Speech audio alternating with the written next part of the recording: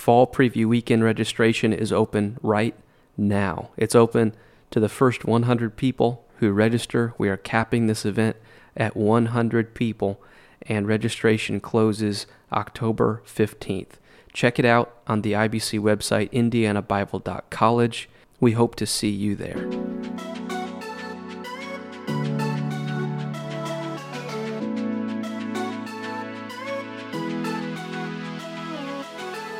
Indiana Bible College is committed to training tomorrow's apostolic ministers today. And this is the Indiana Bible College podcast. Today on the podcast, we have Reverend Juan Lopez, the executive pastor of Calvary Tabernacle, joining us in a class, Theology of Ministry. And we sit down and ask him a number of questions that are both relevant to that group of students taking the class, but we want you to listen in because we think it's edifying for you and the whole body if you're involved in church work or have any call to the ministry at any level. So right now, let's get to it. Reverend Juan Lopez sitting down, doing an interview on ministry. Pastor Lopez needs no introduction, I know, but I'll give you a brief background of Brother Lopez. He did attend Indiana Bible College. And I will just tell you, did any of you attend the Prison to Pastor last year, that talk? Okay, so most of you haven't, which is good, kind of, because we're going to post it today on the podcast. So if you want to catch the whole story that was given in that context, that gives really a lot of detail about the process from in the world to where Pastor Lopez is today. So I encourage you to read that or listen to that. And for that reason, I won't go into all of some of those questions today. But for years, the Lopezes, he and his wife, led the young adults at Calvary, and of course now executive pastor at Calvary Tabernacle. So welcome. Thank you. Glad to be here. Good to have you here. So not going to rehash the whole, what they can find on the podcast, but as I was listening to that yesterday, and it's a great story. Do you recall what that process was like, moving from I'm in a gang and now I'm like attending Bible college and I feel a call? I do. I think what stands out the most in that for me is there was the moment where I hit what I'll call my bottom. From your perspective, you'd probably think, man, like being addicted to drugs wasn't your bottom. It wasn't. Being in a gang, going to jail, juvenile, boys' school wasn't your bottom. It wasn't. Kicked out of your house, living in your car wasn't your bottom. No. My bottom was when I went to jail and realized that I was facing 20 years for a crime that I know I committed, and I knew I was caught. Like there was no getting out of it.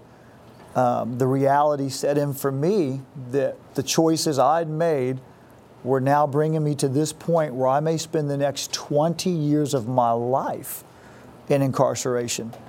And that is what made me think, okay, this is my bottom. I realize I don't want that. I don't want to live where somebody's telling me when I can get up, when I can eat, what I can eat, when to go to the shower. I don't want to spend the rest of my young years doing something like that. So it was eye-opening for me, and that gave me the place that every person has to reach, where you can feel like I can hear from God now, like I can listen to God now. So that was my place where it was like, man. That's an interesting thing by itself, because I think it's critical that young people, and you even said this in your talk, that you can hear the voice of God for yourself. Mm-hmm. Can you just guide us on how that works for you, like how you know the Lord is communicating to you? Yeah, I think probably the clearest way is you can feel like a peace, like God gives you a peace. Most of the time, if we're being sensitive to it and we're trying to seek His face, God does not leave us in a place of confusion. Big decisions, large decisions that are going to impact your life, your trajectory, God will give you peace to know what that next step is. It's up to us though, right? If we're going to listen to that, or if we'll allow external voices to kind of drown that out. It's easy to do. It's real easy to do. It's easy to often let good external voices, people you trust, people you love, to somehow assume the role that God wants to have in your life when He's trying to speak to you directly. Listen to people you love and trust, but you need to rely on God. Nobody, the fivefold ministry, whether you're an evangelist, apostle, teacher, prophet, pastor, those are gifts to the body. God uses them to be a blessing to the body. They don't take His place as the only form of communication to you. Nobody can guide you and speak to you like the Lord can. Maybe a fine time for me to just insert that Pastor Lopez has helped me a lot through the years and been a help and a mentor to me. And one thing that I've heard from you as you've gone through making decisions is there's wisdom in a multitude of counselors, yes. But the statement that you made was that doesn't mean any one of those counselors has the right answer. And this was your words to me. You just said, but it means that you take that counsel and then you lean on God and make that decision. Absolutely. Now, in the prison to pastor story that you shared some about the process of developing as a Christian, as a minister, as a professional.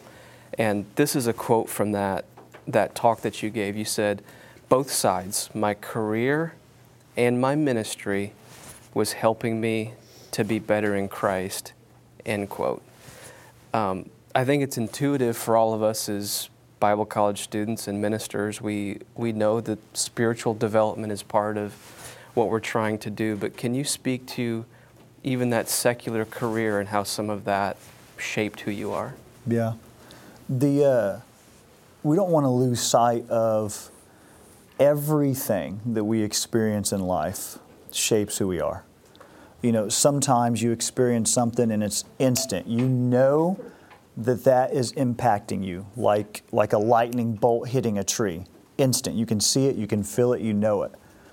Other times it's like a stream flowing through a canyon. You don't see the impact it's making from day to day, but over time it shapes the landscape of that canyon. And so in life, we just have to know that everything that we're going through, whether it's on the job, whether it's in church and ministry, is shaping us, and we have to be open to paying attention to that. One thing, when I went to Bible college, I was in work release, which means I lived in jail and was released daily to go to work and released daily to go to school. You can imagine I couldn't find a great job that fit my schedule, let alone the fact that I was a felon wearing an electronic monitoring device. So I started laboring for a roofing crew. And what I didn't understand, I hated the hard work. I hated the fact we were in the sun. I was afraid of heights and we'd have to carry bundles of shingles up the ladders to 1- and 2-story roofs. And that part aggravated me. But in that crew, these guys, when they wasn't working, they were taking a break and they were smoking weed on the side of the house we were working on or on the roof because they wasn't around anybody. They all cussed like sailors, man. Every word was a cuss word. And they were fighters, and so they're always arguing, always fighting. It was just a really rough environment. And I remember thinking, God, like, why would I be placed right here, right now, when these are all the things you just brought me out of? It doesn't make sense to me. I didn't get it then, but I only spent 2 months there, and then I felt like, okay, God opened a door for a much better job. What I learned from that, though, is that if I want to become the person God designed me to be, it's going to be a lot of hard work. And it's not going to be like I'm in this perfect place surrounded by perfect people and everybody's in my corner cheering me on, trying to encourage me. Life doesn't work that way. So I had to come to grips with the fact that living how I used to live wasn't the right way, but living for God wasn't going to be easy, and it was going to take a lot of work to accomplish what He wanted me to accomplish. And so I just think from the career side, from that point of not even having a career to moving into a career that a ninth grade dropout and a convicted felon should never have. It was just like God opening doors. And as I worked in the career field after Bible college, God allowed me to be in positions where I learned from great leaders how to treat people, how to lead people, how to develop people. I learned in the secular world what it was like to have big vision, big goals, and then to have all of these processes that create the trajectory to get you there. I didn't learn that in Bible college. I learned a lot of valuable things here, but I learned a lot of valuable things out there in the secular world that benefited me coming into leadership in a church. And they seemed to be moving in the same direction, starting off at the bottom of the ladder, so to speak, in the career field, and starting off at the bottom, just helping around the church, not leading anything. And it was interesting looking back that they just seemed to progress at the same time. And each one fed the other and helped me to grow. The career helped me to grow as a leader in ministry, and ministry helped me grow as a leader in the secular world. You know, I think we sometimes look at talent or capacity, and we don't really know what to do with it. Is it fair to say even skills you develop in the secular world, that may be God's path for you, and He's going to use it in some way? I mean, how should we think about what we would sometimes call a secular capacity or skill set? I think one thing we have to acknowledge is that God created you as an individual with all of the gifts and talents that you have. He gave them to you, knowing who you are, knowing who you were, and knowing who He wants you to be. Think about it in ministry settings. You're not just a child of God or a child of the King when you're at church or when you're teaching a Bible study. You are a child of God, and you're serving the role He created you to serve when you're at work, when you're at the grocery store, when you're at the gas station. Everywhere you're at, you need to be the person God needs you to be for the specific time and place that you're at. Sometimes it's super evident. You meet somebody and you're like, man, God put this person in front of me. They're talking to you and you're giving them, leading them, telling them about Christ, telling them about your church, telling them about your testimony. Other times you're just being super kind and generous as a Christian should be, and you're impacting people that have you'll never have any clue what it meant to them for your light to shine at that particular time and that day for them. But when you're in the secular world, you can't look at it like secular and spiritual or church ministry and secular are two mutually exclusive things. They're just not. God didn't intend for it to be that way, and we shouldn't try to make it that way.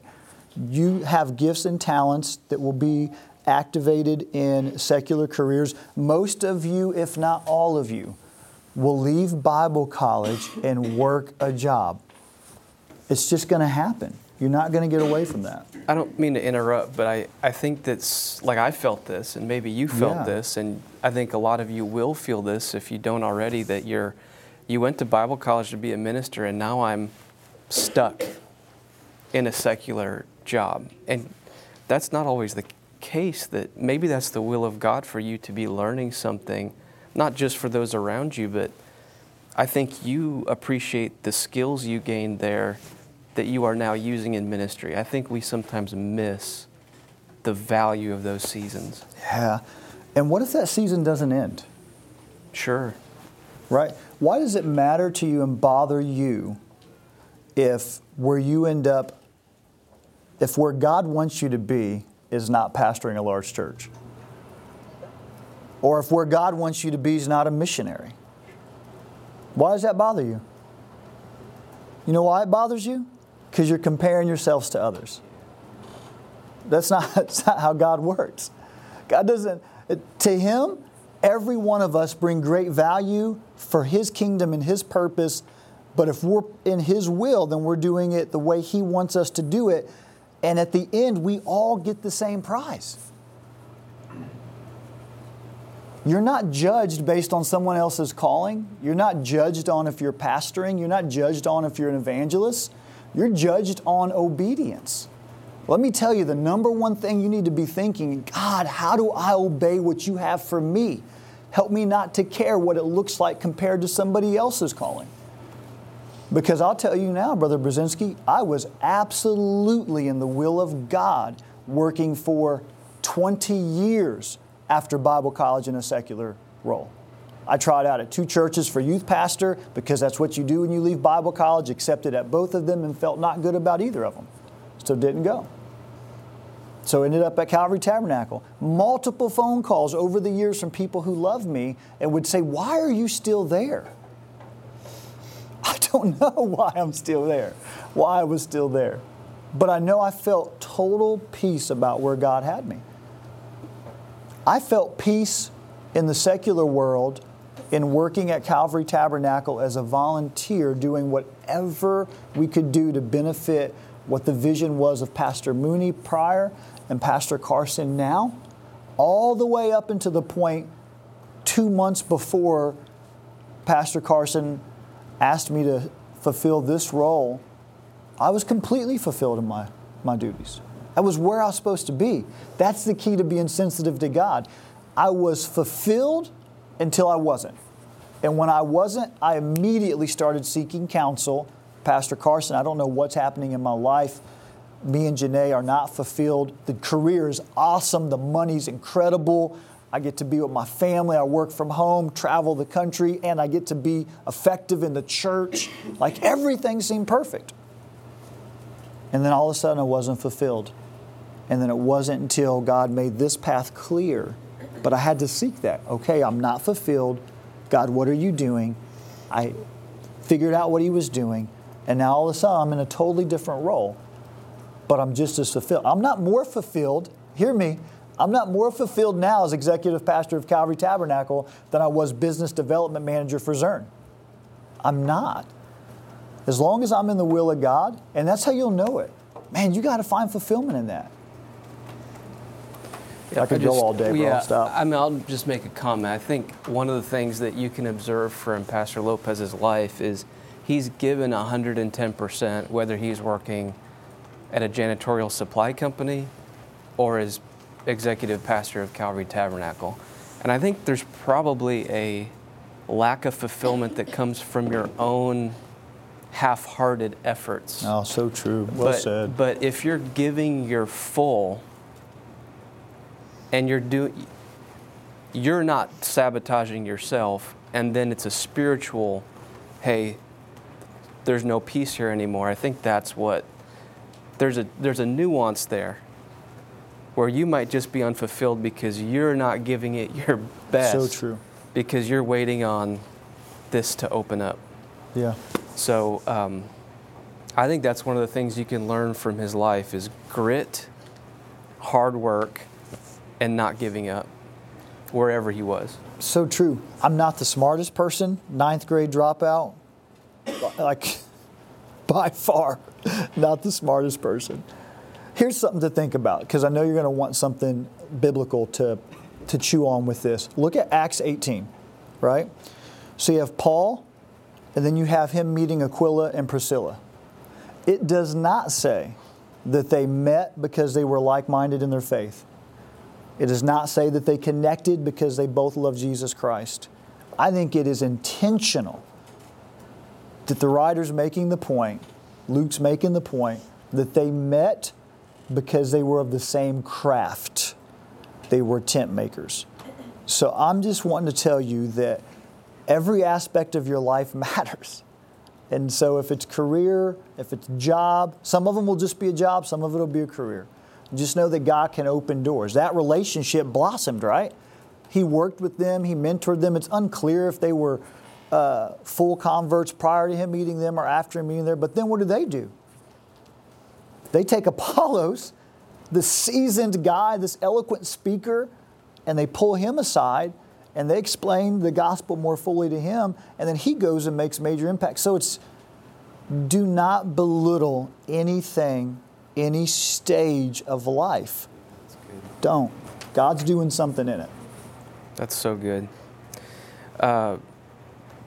One of the things that we talk about in this class is the process of becoming, and becoming something is harder than just doing something. And we're all on that journey, becoming something that is better or different or more Christ-like than we were.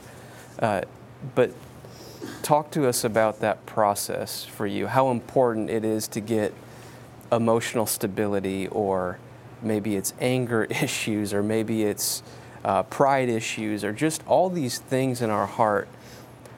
What does that journey look like?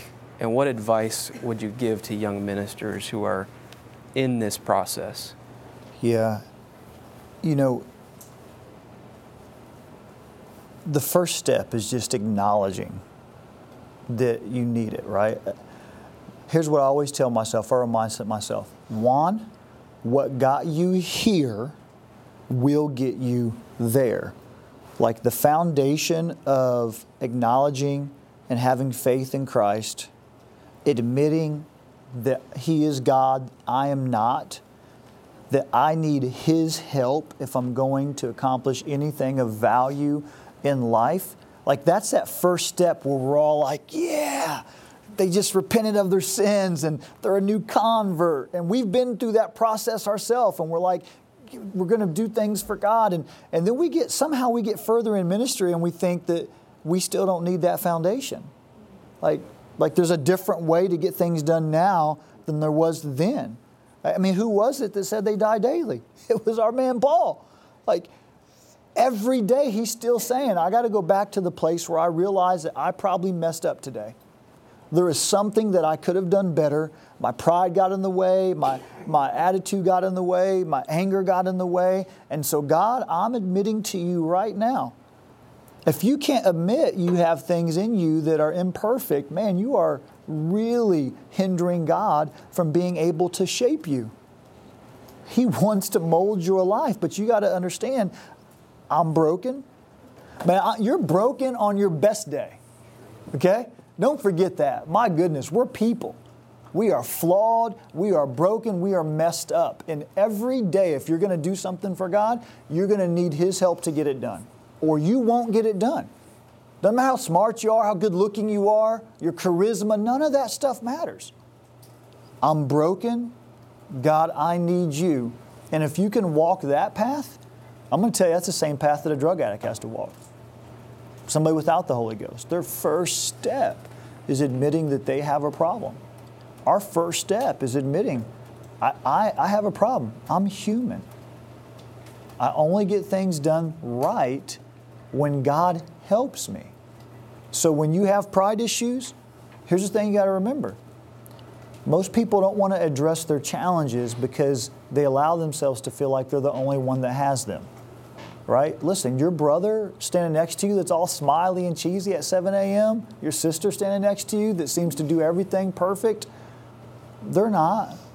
They're not doing it perfect. If they look that way and they're working really hard to feel that way, right? It's like the duck on the pond, right? You see them just coasting. Everything's smooth, tossing bread out there. Underneath the water, they're flapping like crazy. That's how it works for us in our walk with God. Yeah, things should appear to be somewhat put together on the surface, but we can't ignore the fact that on the underneath and behind the scenes, we're working really, really hard to let God lead us and guide us, take away desires that shouldn't be there, and put things into our life that should be there. That's wonderful. We do have an 8 a.m. here on Tuesday, so there's not much people are hiding from each other. At 8 a.m. it's just all. Oh man, you just see how person. You see it all. Yeah. So no put-ons here, but it's a great point. Insecurity is a huge one. It's kind of like the counterpart to pride. Yeah. Maybe let's frame it like this. I know that everybody here I think students are getting more talented, so that's good for you. You're really talented. But everybody wrestles with insecurity, and everybody wrestles with comparing themselves to people who are better than them at something. My vantage point on your life is you are okay with who you are and who you're not. And I think that's important for people to get. Talk to us about that, maybe just the differences and learning how to deal with who you're not. Yeah. You know, thank you for saying that. That is probably, I don't have many strengths. I feel like that is a strength that God has helped me with, because my whole life prior to my encounter with Him was exactly the opposite.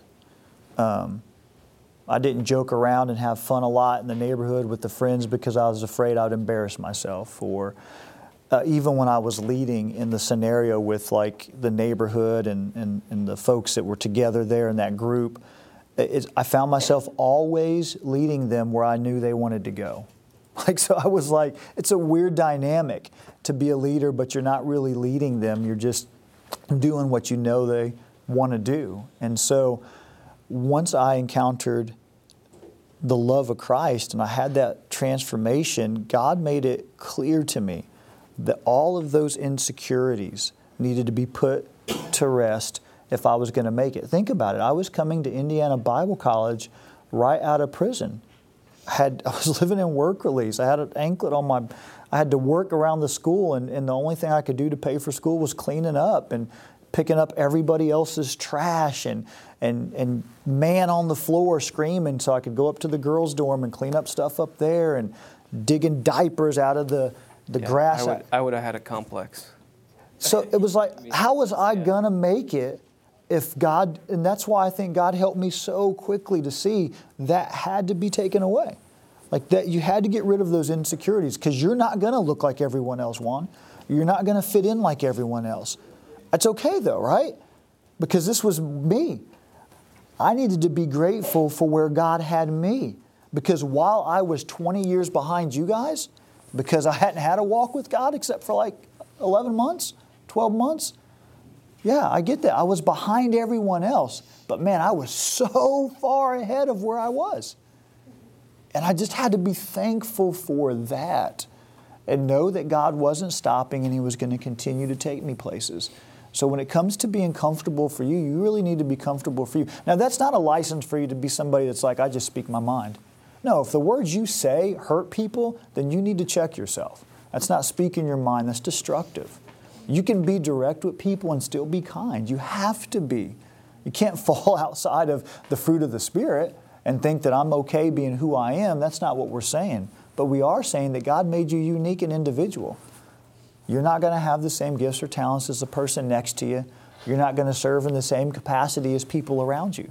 You just have to be comfortable in that. Let me tell you this. When you get comfortable in that, that's when God's like, I can do anything I want with this person.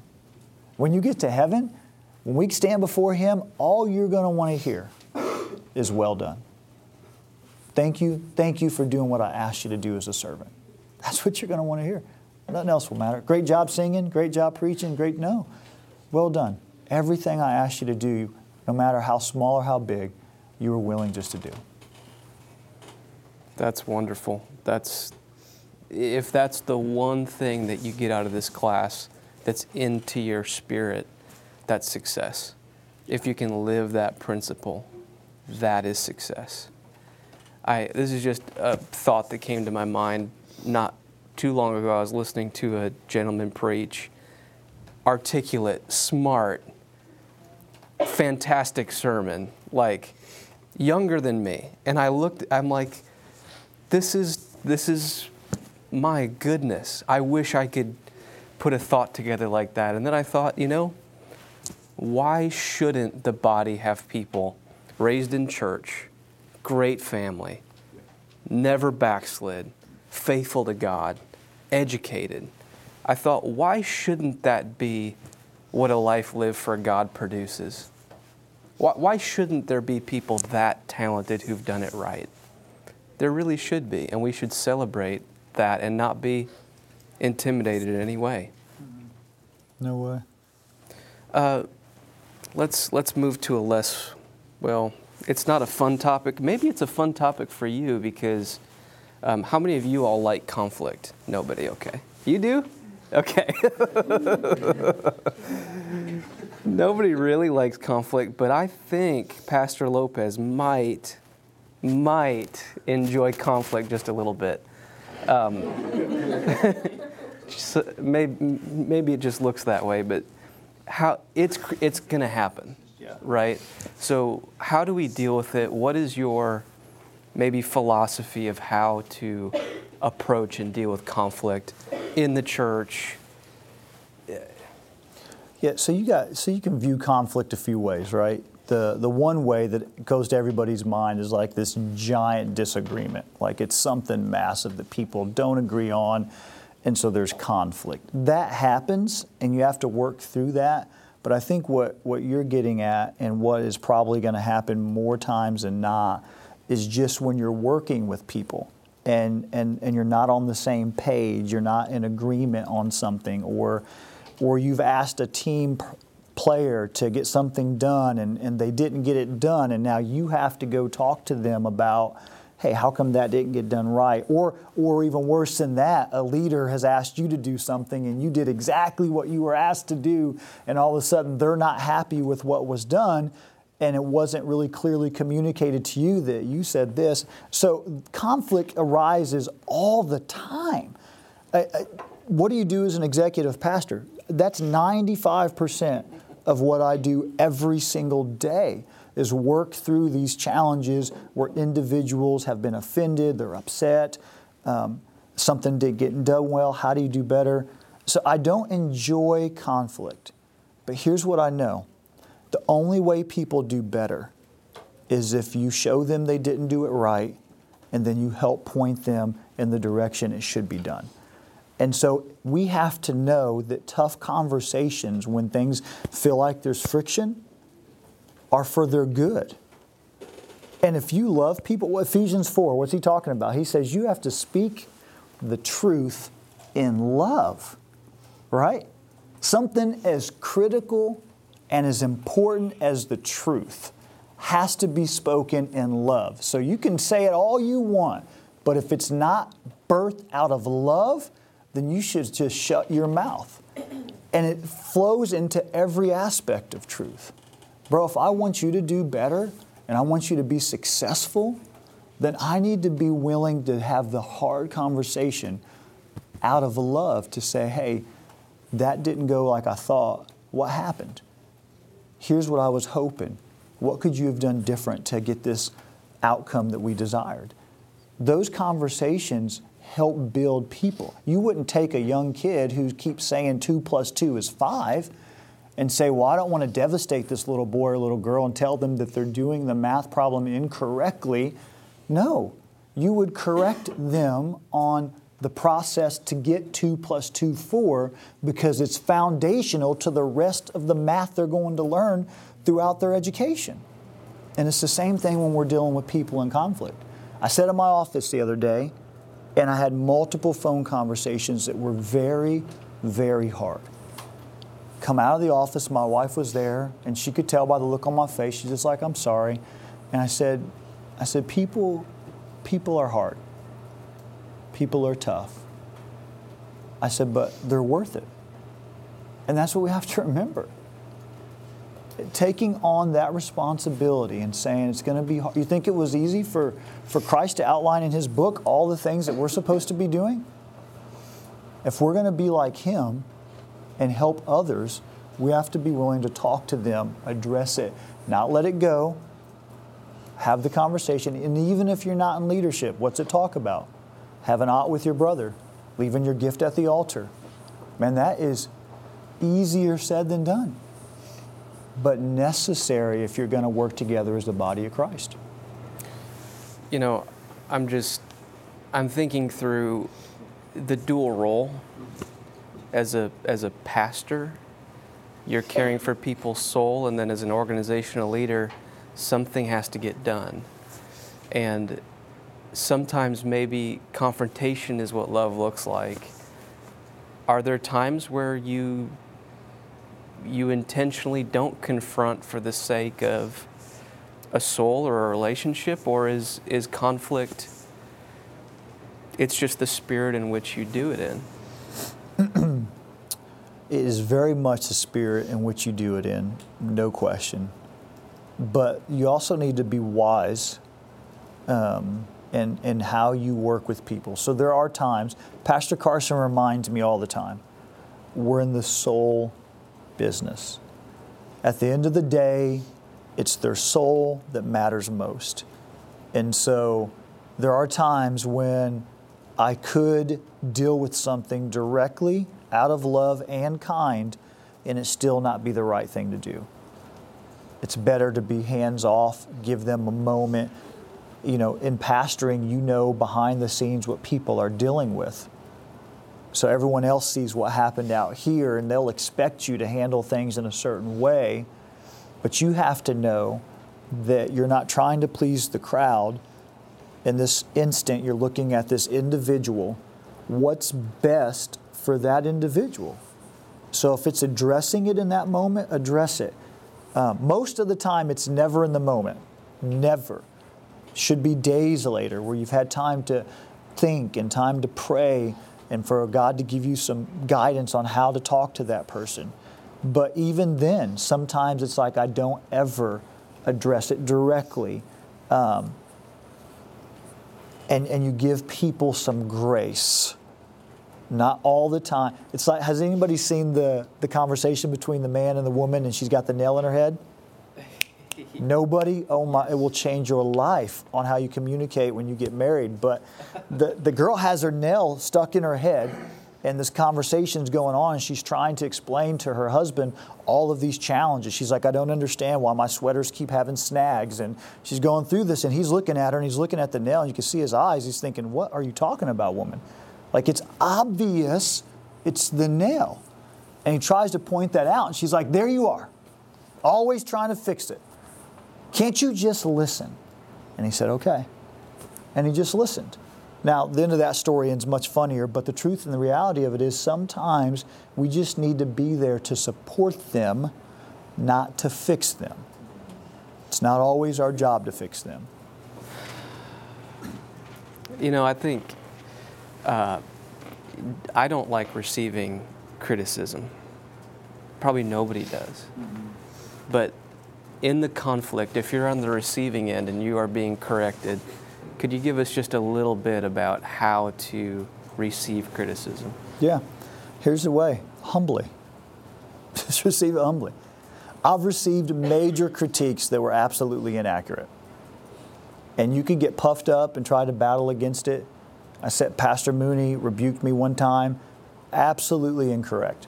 Somebody gave him false information and it came back to me, but I did not rebuttal it one bit. It wasn't a character attack. It was like, hey, like, why did you do this when we said it was supposed to be this? And I knew that that wasn't true because I was involved in setting it up. It was supposed to be this, and I followed exactly what I was told to do. But what I could learn from it is that Pastor Mooney just wants to make sure that when we set a plan together as a team, we stick to the plan. I can learn that lesson. He's not going to care 10 minutes later that he was just trying to help me and correct me. Here's what I tell Pastor Carson all the time, guys. And I know this is not easy. I realize it's not easy. And I realize I could be a little bit unique here. But I do know this. Most people want to do their best. Most people want to do well. They just need to be told how to do it.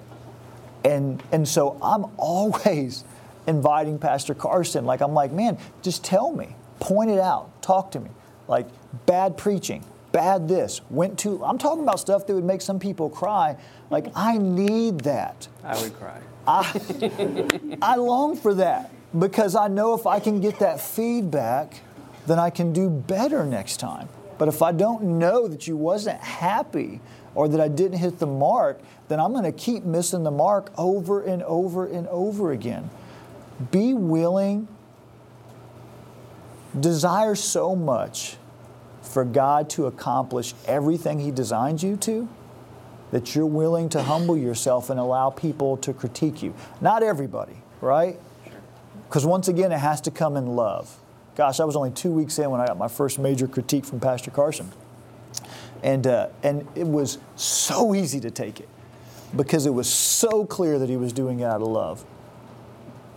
It's easier to do that way. If you get people berating you, you don't give them another second. Man, I will shut you down in a second if you come up with attitude, yelling at me, talking to me like that. No way. Because that ain't from God. You want to go pray about this, rethink that? We can have another conversation because I'll give you grace. But no way are you going to just sit here and talk down to me. You don't need people like that in your life at all. Get rid of them. But you do need people that are going to love you enough to help show you areas you can do better. Could we thank Pastor Lopez for being here? This has been wonderful. Good stuff.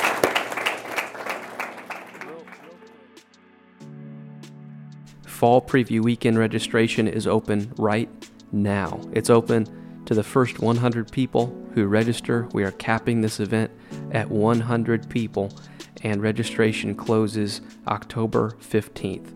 Check it out on the IBC website, indianabible.college. We hope to see you there. Good news to all the musicians and worship leaders who use multi-tracks. The Welcome Home album multi-tracks are now available on the IBC store. That was formerly voicevision.com. It is now the IBC store, accessible at store.indianabible.college. There are multi-tracks, chord charts from Welcome Home as well as previous albums. Check it all out at the IBC store.